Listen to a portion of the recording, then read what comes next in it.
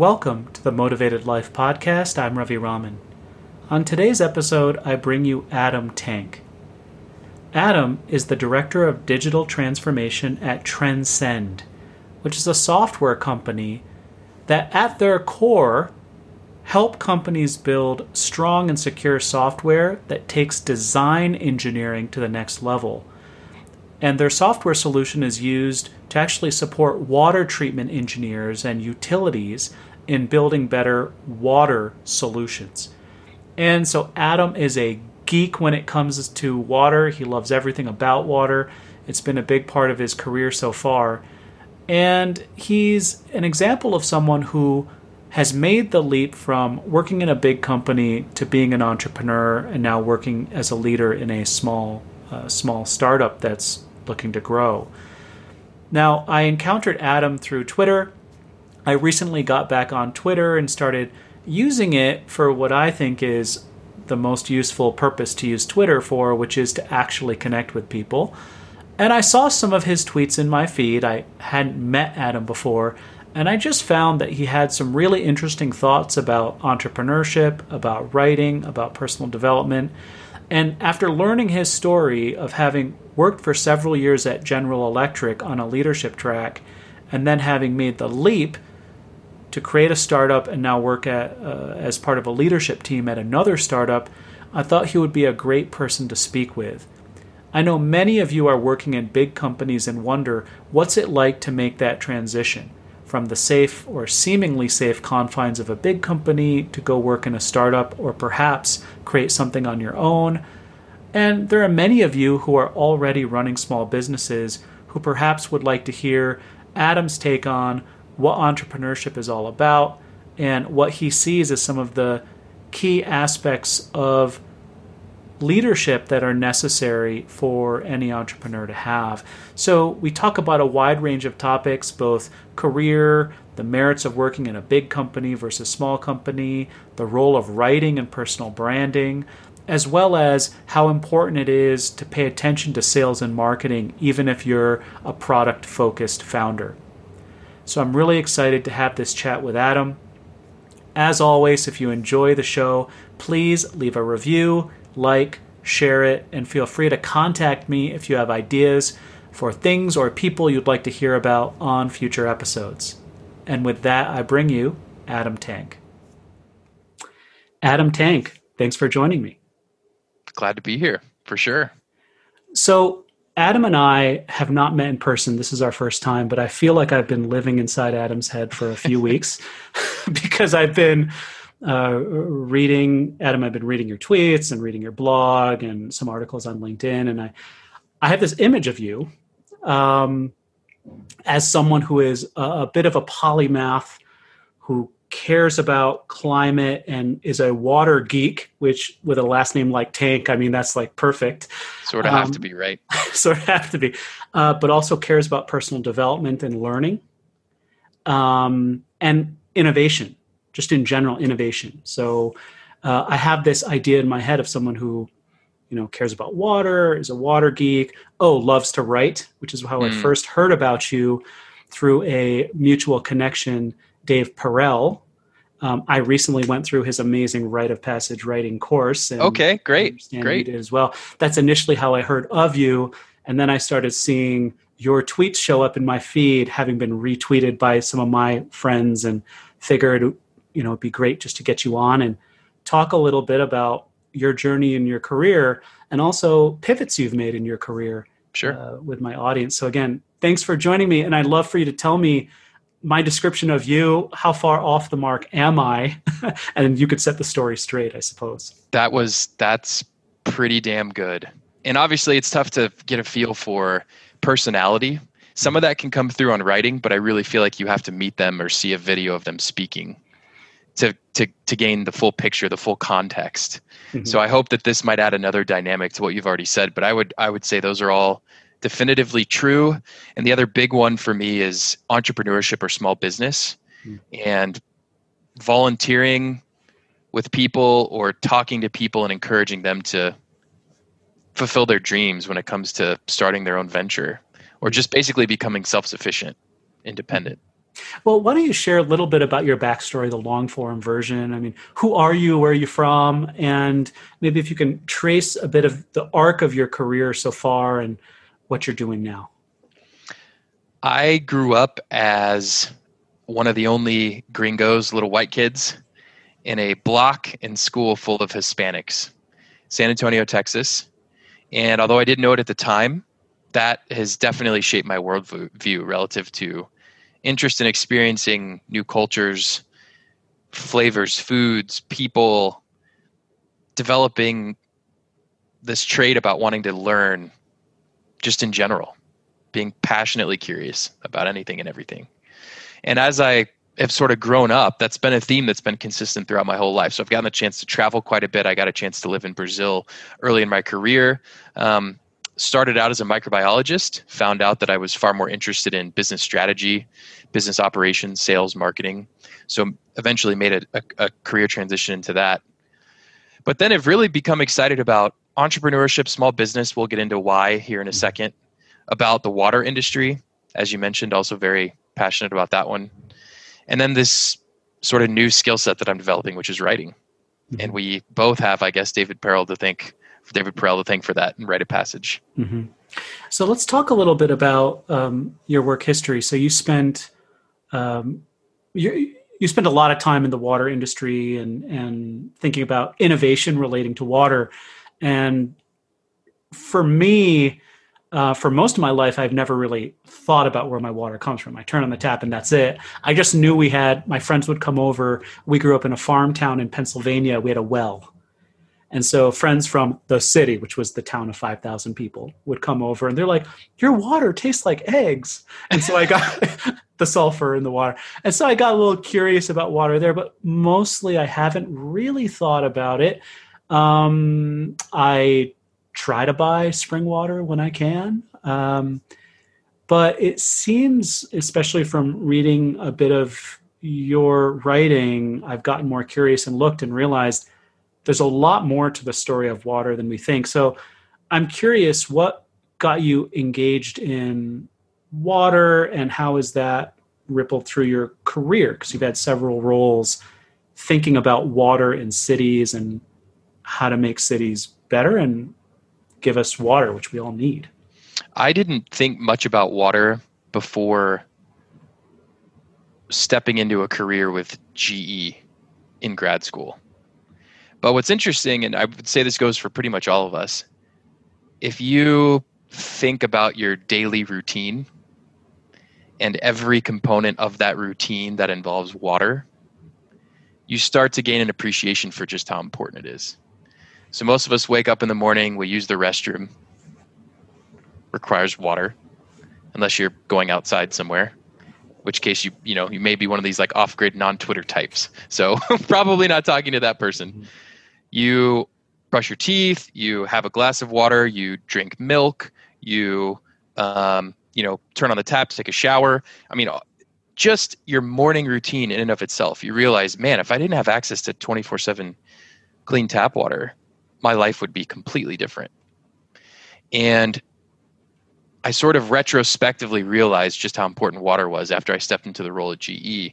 But since then, I've come to gain an understanding and an appreciation for not only how important water is around the world and how many people don't have access to clean water, but also how challenging it is to maintain the infrastructure that treats, distributes, and collects the water that we do use.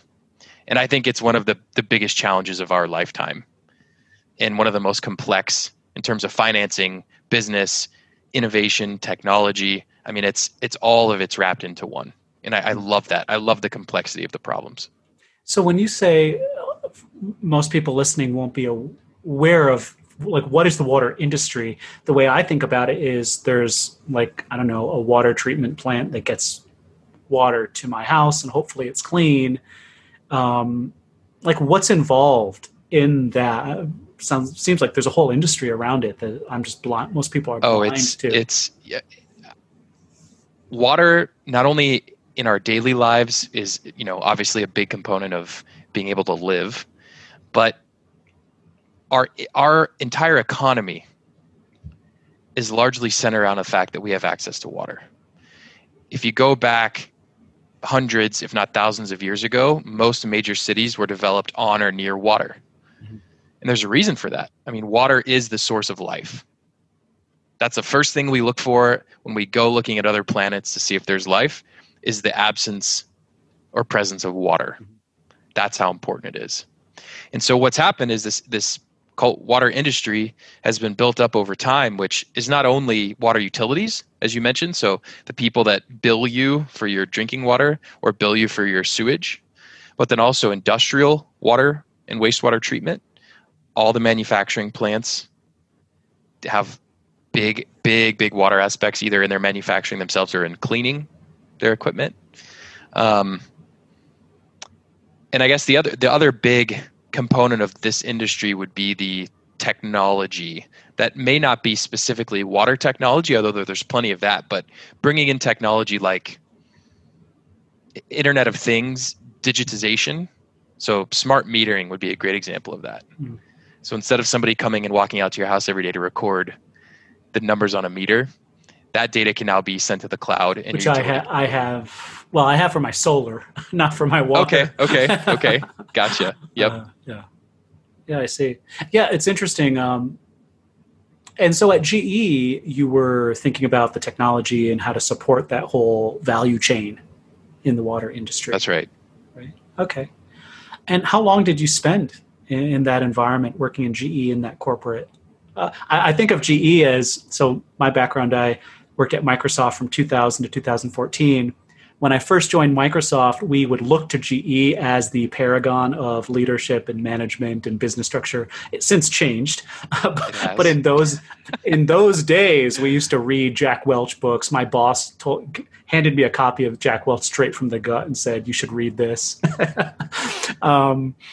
So, how long were you there, and what was it like working in that environment, just from a day-to-day work experience standpoint? So I see my experiences at GE and the first company I worked for out of my undergrad, General Mills, as being very similar. So like most large companies, Microsoft included, I have plenty of friends there. There's a certain amount of bureaucracy and politics and layers of management that you typically have to go through to make decisions. And that's ultimately what drove me away from the big company life. So at GE, I was there for about 18 months after grad school, not including an internship between the first and second year of my MBA.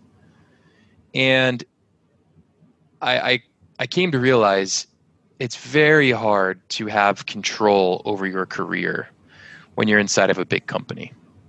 And that could be functionally. So, hey, I'm an engineer and I want to become a salesperson.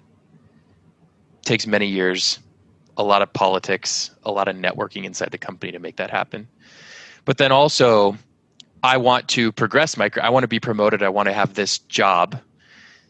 In many cases, there's no short circuit to that. You have to do your time and hope that people retire, hope that they open up a new role, whatever it might be, in order for you to get somewhere. And that just didn't sit well with me. I always wanted control over that. So then after GE, you moved on. Where did that lead you to next? So this is, I think, a pretty interesting story. GE ran an entrepreneurship competition inside the company. And I call it Shark Tank, if you've ever seen the show. I'm sure a lot of people have. And they took 100 ideas from anyone in any division of GE. Keep in mind, GE at the time had 50,000 or 100,000 employees around the world. And they said, we'll take the first 100 ideas that come in, we'll down select to 10, and then those 10 will come and present to the president of GE Ventures and the CMO of the company at the time. And we'll select a winner of this competition. And the winner gets to fund their idea, spin it out of GE as an independent business, and then move to San Francisco and run it as a startup. And I ended up winning that competition. So GE afforded me the opportunity to move to San Francisco, raise venture capital, and start my own technology company, just like you or I would if we had an idea and wanted to go raise money from a VC, except I had the GE backing from day one. What inspired you to enter that competition? I had been working with a large private water utility in the US, and their head of innovation was slamming his hand on the table saying, I don't need more software. What I need is, and then he proceeded to give me like basically a product spec sheet for the product that I needed to build that he would then buy if I built it. So that was the genesis of the idea. And I thought, man, if I could do this as a startup, this would be really cool. So I went ahead and applied with that idea, got accepted, and then he became my first customer. Where did that lead you? So from there, you're still under the purview of GE? So I was... They're funding it, but you're still part of GE. So for a year, I was still an employee, technically an employee of General Electric, but I was the CEO and founder of my own startup. And then at a year, the decision was, do you stay or do you come back into GE?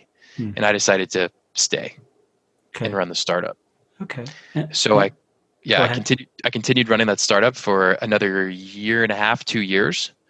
And then we were approached by an acquirer in the water industry. And I felt that was the best decision for the business because my goal from day one was to get this technology into the hands of someone that could scale it and grow it.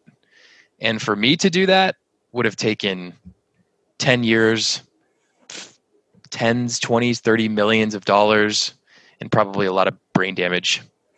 So I decided to have them acquire the technology and moved on.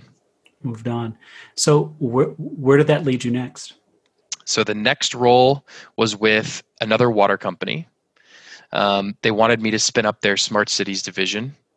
And I should have known better, but going back to a big company was exactly what it was when I was at GE or at General Mills.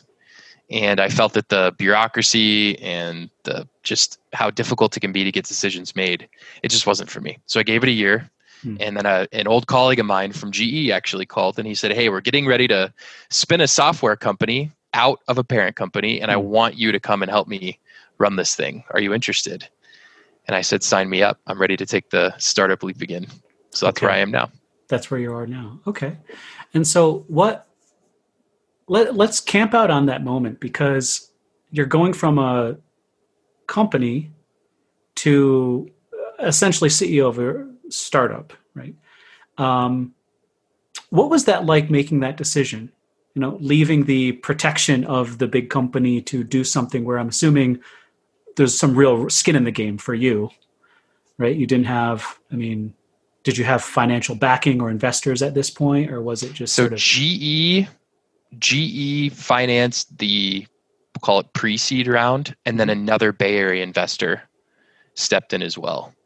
Okay. So I had that backing, but I never took a salary when I was with that company. And all of the investment went to the employees that I hired and our product development. And then any sales and marketing efforts. And so you ask, what was it like? At that time, single guy, no obligations to anyone but myself, basically. And I wasn't scared of moving. I had done it before. I'd moved to Brazil and didn't speak the language, so was ready to take that leap. And so for me, it wasn't that nerve-wracking, especially because I had connections to the industry. I knew who I would sell this product to. I knew how to market it. So to me, the difficult thing about doing your own thing is, can I make money and support myself doing it? Which is a function of, can I sell my services or my product? And I knew in my gut that I could sell it. Let's talk about that, because you knew in your gut. What is that? How did you know in your gut? I had mentioned that I had spoken with that big water utility, and when the person that owns the budget, that's responsible for bringing innovation into the company and understanding the ROI and understanding what the product needs to be, tells you exactly what it is that you need to provide, I know I have a sales partner there, or a first customer. That then was further solidified when I went and interviewed other water utilities who were my customers. And I said, hey, do you suffer from the same problems that these people suffer from? And if I built something that looked like this, would this be of interest to you? And they all said, yes, without a doubt. And in fact, what it needs to do is X, Y, and Z, and I would buy it for this cost. And, the list goes on. What I think a lot of entrepreneurs do is they think they have this great idea and that if they build it, people will come, which is just not the case. It's just simply not the case. So, I mean, here's an example, Ravi. So I know that you ventured out from Microsoft. You have your coaching business. I'm certain that you believe that thousands of executives and people in the US need coaching. And I also believe that that's true. But if you don't know how to reach them and they never hear about you, you'll never sell your service. Right. So the challenge is sales and marketing, not necessarily the service or the product that you provide. At least that's how I've always felt about it. Yeah, exactly right. And I think we both love to write, or at least have used writing to help get our word out. And we'll get into that. But it definitely sounds like, just like me, when I left Microsoft, I didn't know what I would be doing next. So I very much took a step into the unknown and eventually stumbled into something that I loved, but also knew there was a need for, because I was serving people like who I was. I was client number one for the service I was offering, and I understood the industry and the need. So that part was there. It was a question of sales and marketing to make the connection point. Sounds like same thing with you. You understood the need. It was a matter of making that connection point. And also it sounds like you had that entrepreneurial streak for a while, so there were glimmers of it throughout your career. That's right. Right. That made it more of a no-brainer when the opportunities came. Let's talk about product versus sales and marketing, because it's all the rage now to talk about product innovation, technology, new idea. It's starting to become a little bit more okay to talk about marketing and growth marketing, but it's still an afterthought. I'd love to hear from you. What's the role sales and marketing is playing as you think about your new company and what you're up to relative to actually building the core product, and how you spend time on both and the importance of both of those? I still believe, and I believe this is true for most companies, that how people hear about you and how they buy from you determine the success or failure of your company. Some people that are product driven would say that your product is your best source of new leads or deals, because if the product's that good, it'll go viral, word of mouth. Everyone's going to use it. They're going to share it with all their friends, and that's the best thing you can do. That may be true in some cases, but I would say for most industries, that is the exception, not the rule. The rule is, for me, and it always has been, and it probably will continue to be, unless I'm at one of those product first companies that just is the greatest thing in the world, is that 90+% of your effort should be spent on sales and marketing. And by the way, that doesn't mean pitching your wares. It means listening to the customer, understanding their needs, finding out what the real problems are, understanding how they make decisions, understanding what the budgets look like, understanding your ROI of your solution. To me, that's all sales and marketing. It's not just, hey, can I serve people ads, or what does my copy look like, or what's the sales strategy with this account? So there's a tension between product and sales, but I always lean on the sales side of things, because I think a lot of problems in startups and big companies, for that matter, can be solved with more sales, with more cash. You can figure out the product when you have the money to do so. Right. So pay salaries. Make sure you can pay your salary. Keep the lights on. It's hard to build a product if you don't have product engineers or product people. So you need money to pay them. That's right. So can you just summarize this? I realize we probably didn't touch on the essence of what your company does. Like, what's the core mission of your company right now? So we are here to change the way engineering firms design infrastructure. Okay. And ideally help them incorporate innovation and sustainable technologies into their designs. Gotcha. Okay. And so now let's talk a little bit about your journey as an entrepreneur. I'd love to hear what it's been like for you, what's been great about it, and also what are some of the challenges and roadblocks you've encountered that you didn't expect along on this journey. So the what I love about entrepreneurship is that no 2 days are the same. When I was running the robotics startup in San Francisco. I was literally scrubbing the toilet, and then 2 minutes later, I was sending an email to an investor. And that's the beauty of startup life, is that you do anything and everything, and you have to have your hand in a bunch of different pots. What I don't like about startups, especially today, is that this idea of venture capital and financing early stage ideas before they have any real traction or profitability is being glamorized, and I think it's a disservice to the world of entrepreneurship, because people forget that entrepreneurship is more than just venture-backed companies. If you're on Twitter, you don't think that's the case, but the truth is, a very small minority of all startups get venture backing, and then of course even a smaller fraction of those go on to be successful. The bulk of entrepreneurs, at least in the US, are people that own small businesses. They're your corner store owner, they're your janitorial services, they're a painting company, they're your dentist, they're plumbers. They're these types of folks who make a great living for themselves, provide valuable services to the community, but nobody talks about them. So what I hate about entrepreneurship, and what I wouldn't have expected, was that people glorify the things that I don't think they should glorify. And it's always tough to sort of wrangle people back in and say, yes, it's great. It's great that we just raised all this money, but what we're really here to do is this. And this is the important thing. This is what we should be focused on. You know what I mean? Mm. And you're active on Twitter and also blogging.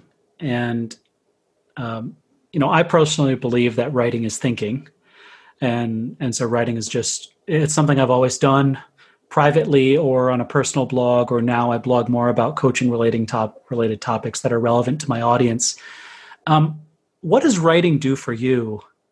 And what role do you see both writing and also being active on social media relating to your business? Like what value is that providing to your business, or do you just do it because you think it's something you enjoy doing and you want to do it? Just like I enjoy skiing, has no bearing on my business. I enjoy skiing, so I ski. What does writing do for you? So writing, I'll talk personally first and then about the business second. Personally, it is a way to, as you mentioned, think, clarify my thoughts, solidify my thoughts on a given topic, condense those thoughts, and then put them into public forum so people can debate, which I love. I love having that back and forth. I love the Twitter DM conversations. I love the comments I get from my blog posts. I love when people just reach out to me and send me emails and say, hey, what do you think about desalination, right? Or whatever water topic of the day it is. The other thing, though, that writing does that I wasn't expecting but has been a tremendous blessing is that it's actually it's a great way for me as what I would say is generally a lazy person to sidestep a lot of conversations, like hour-long conversations that I'd have to have if I didn't have a piece of writing, or if I hadn't already answered that question in writing. So a good example of this is that in Write a Passage, one of the first assignments you have is your frequently asked questions assignment. So what is something people typically ask you that you can write an article about or an essay about? And if they ask you, you just point them to that piece instead of having the conversation. So the first one I wrote about was, what do you do? People ask this all the time. What do you do? And I'm like, I am tired of answering this question. When most people ask, they don't really care what the answer is. So if they're that interested, they can read what I wrote about. And if they like it, then we can have a conversation about it. Mm. So me personally, that's what writing does. And it's been fantastic. I mean, it's only really been since March or April I took Write a Passage, and I mean, this opportunity, you and I wouldn't be talking right now if it wasn't for that. So right. I mean, this is a case in point, just Twitter DMs, which, by the way, I was on Twitter early days, 2008 or so. I just consumed, I lurked, I used it to read news. Then I tuned it out, and I just got it back on this year, using it for what I think is the best reason to use Twitter, which is to actually connect with people. Yes. And that's how we're talking right now, just through Twitter DMs. Well, it's funny because LinkedIn is supposed to fill that void. You're supposed to be linking with people. Yeah. But in reality, I enjoy LinkedIn. I enjoy LinkedIn I do too. I do too. But I don't think you get as good of a feel for who the person is, because Twitter is a little less filtered. Yeah. It's much more stream of consciousness. Yeah, I Yeah. definitely Yep. feel like just browsing your Twitter feed, I felt like I had this whole story about you and what you were about. LinkedIn, I don't get that. So I definitely understand that difference there. Yes. How are you using? So is the writing still more for you, Adam Tank? Are you using it in your business at all? Are you I blogging also for your use it. business? Yeah, I also use it in the business. So I do some content marketing for Transcend, our startup. I certainly use it when we apply for funding or apply for accelerators or are writing proposals to clients. I mean, writing comes into comes into the picture every single day. So in that sense, I use writing. But the other one is that I mean, I'm all about like give, and then at some point, if you have to ask for something, then you can because you've given so much. And so for me, the goal with my Twitter, the goal with my blog, the goal with my LinkedIn posts is just to put good info, data, stats, things for people to think about, just put it out there. And people are like, hey, this is interesting. I actually get something from this. It doesn't take up much of my time. It helps me think a little bit differently. And then when it comes to the point that I do post something where I want to engage in business, people sort of have an idea about who I am. They're more willing to engage. They're more open to the idea of talking to me. I just think it's nice to have a different side of someone than just constantly being blasted with, hey, buy my stuff, buy my stuff, buy my stuff. So I want to get your take on something, entrepreneurship. Do you believe that entrepreneurship is something you've got, like either it's nature versus nurture? Do you think some people have natural entrepreneurial streaks to be able to go out on their own and create something, or do you think it's very much a skill set that you can learn, and anyone can be an entrepreneur? I'm curious how you see it. This is the ultimate question, and someday I might write a book on this because I We'll love get the talking. preview now. Yeah, I love talking about it, and my thoughts aren't quite solidified yet, so we might struggle here defining them. But what I would say is that most entrepreneurs share a set of personality traits that are fairly well defined. The hard skills, no one's necessarily born with those, and those can be taught. So I think an entrepreneur needs to understand how to sell. If they don't know how to sell, they need to understand how to hire people that can. Those are skills that can be taught. But you can't really teach something like an appetite for risk. And I would say most entrepreneurs have an appetite for risk. But what's funny is that a lot of entrepreneurs don't feel like they're taking a risk when they go to start their own business. What's that about? I've heard that from many people where I have several people I've coached who stepped off amazing corporate careers, left behind tons of stock to go try something for a year. In the one case I'm thinking about, it failed, went back to another tech company and was like, yeah, I just wanted to try something. And there wasn't the feeling of like free falling that I would have if I did that. What do you think? What's that about? I think it's probably a function of how much cash they had saved and knowing they'd be okay and they can always go back to a big tech company. But the other one is, like you, maybe you had an idea before you left. Hey, if I go and leave and start this coaching business, can I get 10 of my colleagues signed up before I go? So I know I at least have something to fall back on. So many entrepreneurs feel that entrepreneurship is actually all about mitigating risk. It's not about taking more risk on. Mitigating or managing risk. And they would rather take a bet on themselves to be able to manage that risk than take a gamble on the corporate entity to manage that career risk, the product risk, the financing risk that they have little to no control over. Yeah. They'd rather place the chips in their own corner, right, than disperse them. Yeah, that makes sense. It's an interesting topic. Also, now there are just so many ways to be an entrepreneur. You can be into anything and build a business online. Like I said, we both went through this course by Dave Perel. Hopefully I'm pronouncing his last name correct. He's a, sort of a polymath, loves to learn and loves to write, and he's built a business around that. So the definition of entrepreneurship is also broader now. It's very tough to define. Yeah. Very difficult to define. How would you define an entrepreneur in today's day and age? Well, I'm with you. I don't know. I never thought of myself as an entrepreneur. Today? I still don't to some degree. I've been on my own Really? for 6 years. Started with empty business bank account and just started it up and built it brick by brick, so to speak. But I'm a independent executive coach. It's what I want. It allows me to give high touch service to my clients, and it's working quite well for me.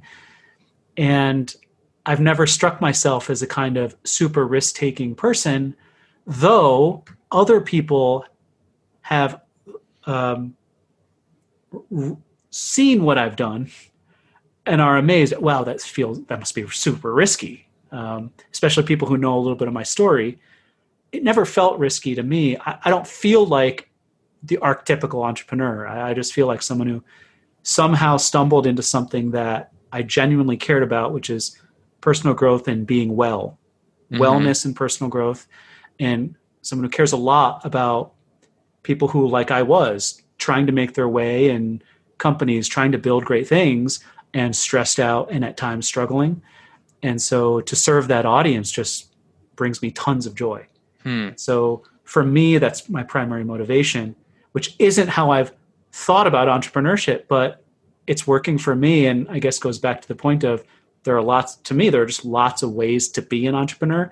Though I agree, like you said, you have to learn how to sell and market. Otherwise, that's right. Not going to work. That's right. So you're never concerned that your next coaching client won't be there, or that tomorrow the world goes to hell and no one has the money to pay you. And it's very what's interesting. No, I'm not. And I think because I used to even run certain teams that were doing startups in the company, but backed by Microsoft. In fact, I spent 2 years on a product as the product manager on a product that never saw the light of day. I think some of the technologies now made its way into eventually Skype and now Microsoft Teams. But anyway, it was very different doing entrepreneurial stuff in the company than it is now just having conversations and enrolling new clients or seeing how we can work together. It was night and day difference. Like the feeling of ownership, skin in the game, of it's me, they're hiring me, if it doesn't work, that's on me. And so it definitely feels very different. But what's very counterintuitive is I'm also just not as concerned about it. I just sort of trust that things will work out. It's like I've learned to dance with life a little better and trust that I can pick up a new dance move. I don't need to figure it all out ahead of time. I'll figure it out. So there's definitely a trust in self that I've noticed for myself, that I've also noticed some CEOs of big companies also notice, because at that level, you also have to trust yourself to a vast degree. So very interesting. I mean, you are a quintessential entrepreneur. You started with nothing. This is like the entrepreneurial story that everyone thinks through, right? The person I had connections. I was going to say, sure, 14 years at Microsoft is maybe not necessarily the norm. I had connections, and I wasn't worried about being out on the street. So I had some cash, and I had connections. But even so, you have to make it on your own. You don't have the backing of a big company to serve ads or do marketing for you, to write content. You had to figure out what your coaching protocol or routines look like. You had to figure out what's best for each person, right? Who are you going to take on? Who are you not? What the price point's going to be? What the value is. I mean, that's everything entrepreneurs do. And you had to figure that out effectively from scratch. Yeah. Yeah. Which a lot of people would think is risky, because, I mean, how am I going to become a coach? Either I've never been coached or I've never been a coach. I don't know what people need. Am I really providing something of value? I mean, these are all the questions people start to, guess. I do wonder, and this is where we're both just sort of exploring here, if there is something innate about entrepreneurship. Like, if you take away the word and just say the act of creating something on one's own or with a team, but creating something fresh and new, if there is something very human about it, very natural about it, if we're willing to go for it. Because I can't make sense of it any other way, especially the risk piece, how, yes, on paper there's risk, but it doesn't necessarily feel that way all the time. And especially over time, almost that risk is, I view it as a sense of being alive. It's a kind of aliveness. versus a sense of stress and risk. So that's an important distinction. Yeah. That's a really important distinction. Is risk a source of stress?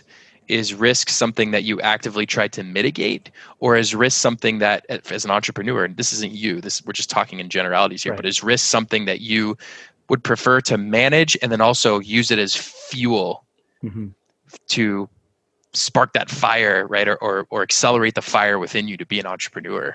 I mean, that's it's not a distinction I've thought through, but that seems to be really important. Yeah. So I'm curious if you would go back, if you were to give advice to your early career self, say the 21-year-old Adam at General Mills, right? Were you in a yogurt factory? Yes. Was that right? Like you're in a yogurt factory? Facility. I imagine you're churning big things of yogurt. I know you were probably in some management capacity here, but anyway, I like stirring a big ladle full of yogurt. There you go. Perfect.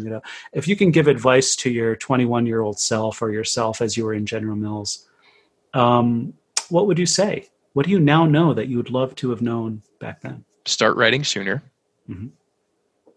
I've had Twitter since 2008, 8 or 9. And like you, put it on the back burner, chose not to engage, lurked. I should have been producing more. So I would say start producing. Quit being a consumer and start producing. The second one I would say is just be honest with yourself about what you like and don't like. Pursue those things that you know are right in your heart and in your gut, despite what other people say. Take the path less traveled and do both of those things a lot sooner. And I think you'll get to a place that you appreciate what you've done and who you are and where you're at a lot sooner. I am thrilled where I'm at right now. I tell people all the time, if nothing in my life changed from today for the next 50 years or until I die, I'd be thrilled. My life is that I literally cannot. It's fantastic. But it's taken me, 10, 12, 15 years to get to this point. And I think I could have gotten there a lot sooner. What learning curves are you currently climbing? My biggest one is around writing, getting pieces out the door faster, not being so much of a perfectionist, but then also the distribution curve. So what does that look like? How do I drive traffic? How do I drive subscribers? It's a massive challenge, and I've only been dealing with it for the last 4 or 5 months. So it's new. How about regarding your business? Business one is always tricky. I feel like it's a never ending learning curve. I think the biggest one right now is around how to charge for the value you bring to a client, because the value that I and our team perceives may not be the same value that they perceive. Our value we see is a very clear, definitive ROI. Here are the numbers. Here's how it pencils out. And many of our customers see it as something much more airy, much more intangible. So how do you charge for that? Right. It's tough. We don't know the answer. So we're trying to figure it out. Right. Interesting. So just as we wrap it up here, I'm curious where you see yourself in 3 years. If you can, look into the fog of the future. Where do you see yourself? Where do you see your business? I see myself continuing to operate in small business. I hope that Transcend still exists. I hope that we're successful. I'd say small to medium-sized software company. We don't have plans to go and say we're going to be $1 billion company in 5 years, 10 years. Just highly profitable.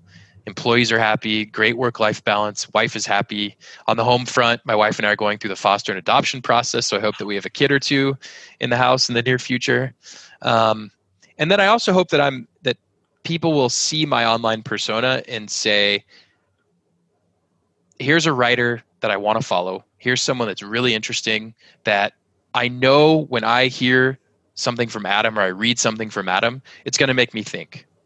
And that's it. Like, I don't care if they think it's going to help them make more money, if they think it's going to help them in their personal life, professional, whatever. Just that it makes me pause and think, even if for 2-3 seconds, it's stuff that's interesting. And it makes me just pause and reflect. That would be the goal. Every time you open a tap, There you Open go. a tap of water. I realized that Denver City Water, I knew this in the back of my mind, but I actually went down a rabbit hole realizing that a third of the Denver water comes through an underground pipe from all the way up into the Rockies at the Dillon Reservoir. It's like a 25-mile pipe burrowed 1,000 feet underground, like all the way through the Rockies to Denver just to get water. It's Without Denver has that, some of the best water in the yeah, nation. And yeah. Denver water utility is seen as, I don't know, my water utility friends might hate me for this, but one of the leading, if not the leading, most innovative, forward-thinking water utilities in the country. They're phenomenal. Awesome. Well, if people would like to connect with you, where should they go? Twitter at ARTank. It's probably where I'm most active. You're welcome to hang out on my website, adamtank.com. You can send a contact me through there, and I'm always happy to talk to folks. It's a lot of fun. Internet makes the world a small place. That is true. Well, thanks again, Adam. Take care. Thank you.